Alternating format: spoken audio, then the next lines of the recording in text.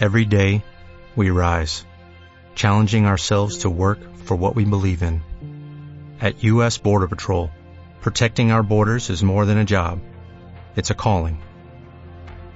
Agents answer the call, working together to keep our country and communities safe.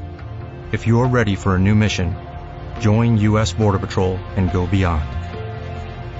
Learn more at cbp.gov/careers.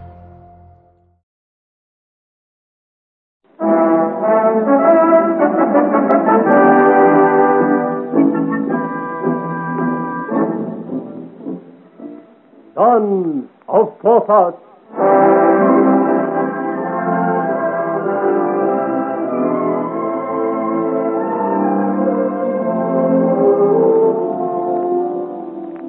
As the door of the Grey House shuts behind Françoise d'Aubigné and Joël stands silently gazing after his new friend, the door of another house near the Palais Royal is shut also. Over this second door hangs a dark and ancient sign, creaking mournfully in the night wind. On it is painted a small blackamoor blowing an enormous trumpet. This is the inn of the Moorish trumpeter, and the door has been closed sadly but firmly by its proprietor, Master Bonaventure Bonlarron.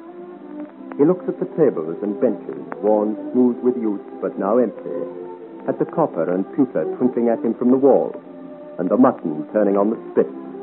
He looks at Bistocquet, his waiter, and sighs a long, sad sigh. At last, the golden days are gone, and the Moorish trumpeter is as empty as my heart since I gave up soldiering. Yes, it was a sad day for the trumpeter when the late king issued his edict against dueling. I tell you, Bistocquet, the meals I'd serve in those days. Why, you'd hardly believe it, boy. After a riot, I'd dish up my mutton to the survivors, and they'd wash it down with the best from my cellars. But now, look at it. Burnt to a crisp for want of customers. Oh, I suppose we'll have to eat it ourselves. Dish it up now while I put up the shutters and bar the door. The day is gone. We'll wait no longer. All hail, and host and company! Are you quite well? So glad. I feel that way myself.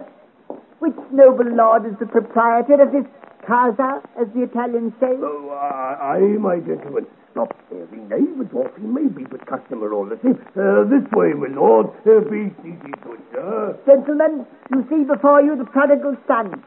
I am a son of Paris who returns to his native city, the unrivaled, the inimitable. This is my home. In my youth, the very birds picking up crumbs on the pavement knew Renaud Friquet. Oh, well, delighted to welcome you back then, my master. I was a choir boy in the cathedral and a wine drawer in the Rue de Calandre. But now I am on the high road to fortune. I have not travelled and warred over half the world, not to know a thing or two. Though I am a Parisian, I can see further than my own belfries, I warrant you. Oh, yes, we can see that your lordship is no ordinary man. Little Friquet, they call me, as if a man must be a giant to live well. Well, our king himself is no taller than I, despite the high heels on which he totters round. But let us not discuss royalty. Let me rather talk of myself, though that is repugnant to my delicacy. But I am not the man to acquaint the whole world with my affairs. Oh, indeed, no, sir, that is perfectly obvious. Suffice it, my gentlemen, to say that I come with a recommendation to the Minister of the Navy and 50 pistoles, which I owe to the munificence of Lord Colbert de Terran, whom I saved from drowning. You see, a man need not be a colossus to achieve great things. So here I stand in need of a good meal and a good bed. Tell me, good gentlemen, are you prepared to supply these to Renaud Friquet? My master, I have the room that will suit your lordship admirably. I take the room. And if your lordship will deign to be content with a fine leg of mutton... I take the mutton too. You shall see, my friend, that though Parisians are reckoned dainty, I can use a good knife and fork as well as the next. May I not rest hereafter if I leave you more than the knuckle? Hold hard, friend. I hope you will spare me a little.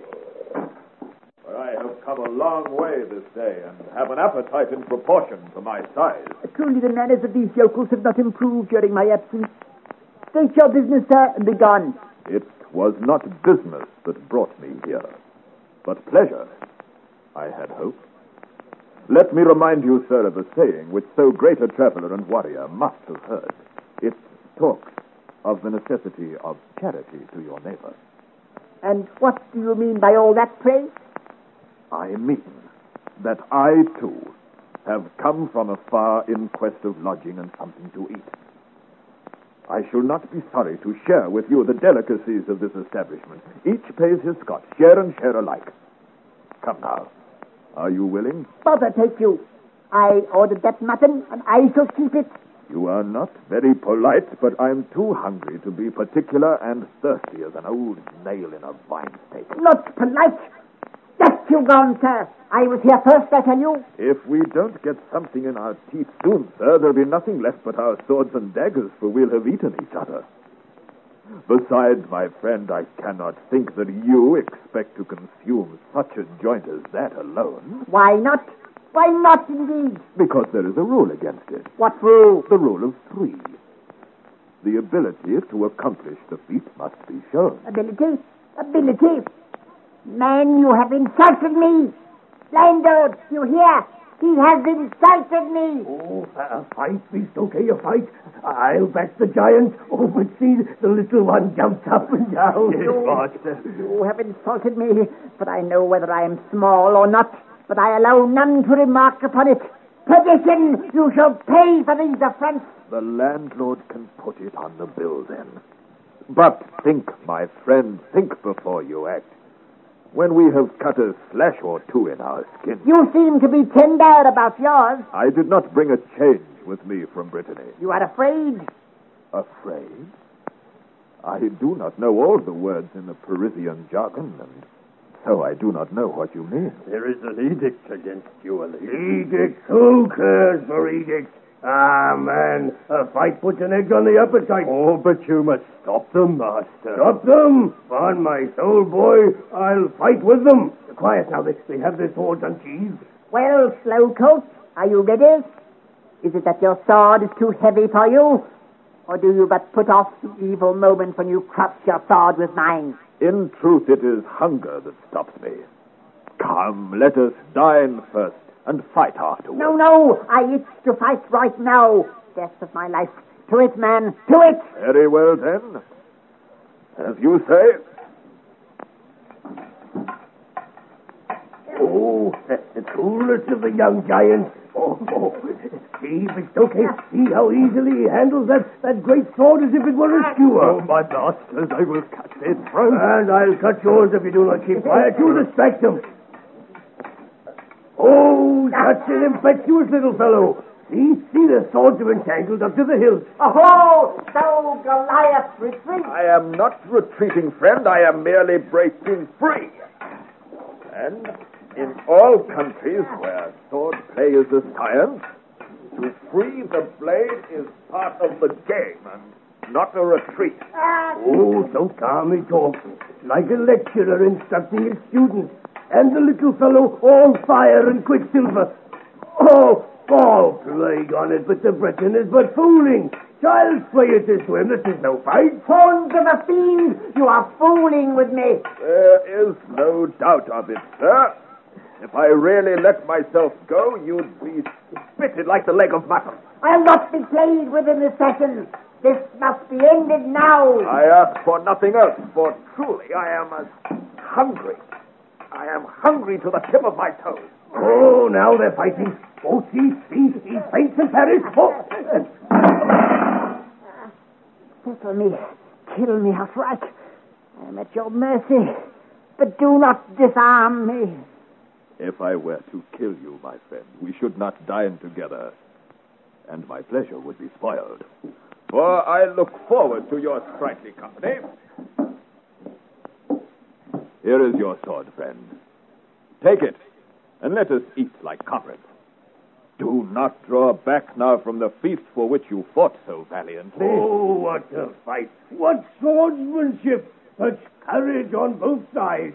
Well, don't goggle there, Bistoke. Come set the table, For two, good lad. No, 3, landlord. For you shall join us too. We shall eat together. Oh, come, my friend, do not stand so silent and ashamed. It was a valiant fight. My master, I was wrong.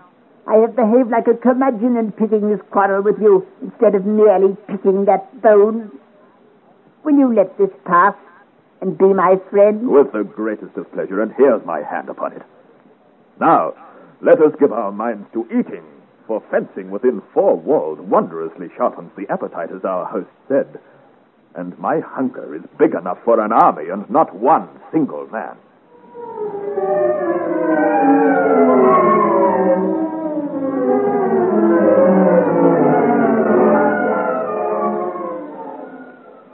Fighting may whet the appetite, but food and drink certainly loosen the tongues. And we have had our fill of food and wine and talk. Good food makes good friends, master. And we are good friends indeed, for we've all told our stories. Joel looks for a name, I've come to make a fortune, and you, mine host, rue the day you laid down your sword and took up the apron of an innkeeper. Though we have reason to be thankful for it. Truly, were it not for your good wine and food tonight, I would have starved. Oh, such an appetite as yours, my master, makes cooking worthwhile. I'd be proud to be of service to such a one. And I can be of further service, too. At least I believe so. In what way? These names you mentioned. These 3 brothers in arms. Aramis, Athos, and D'Artagnan, you know them? One of them, Captain D'Artagnan. Captain D'Artagnan? Captain commanding the 2 companies of the Red and Black Musketeers he was. But where do I find him now? That I cannot tell, monsieur.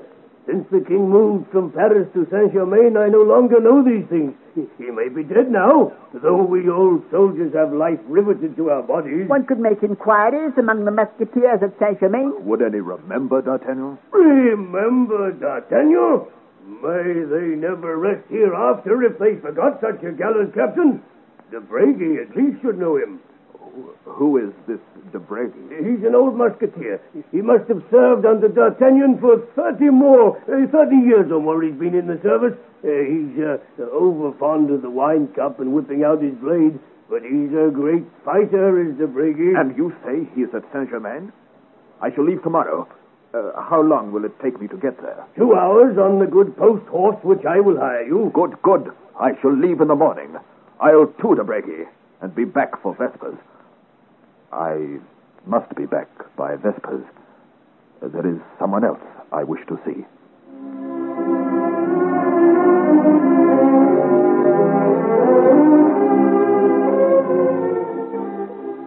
Son of Porthos, adapted for radio by Margaret Dunn from the novel by Alexander Dumas, a George Edwards production.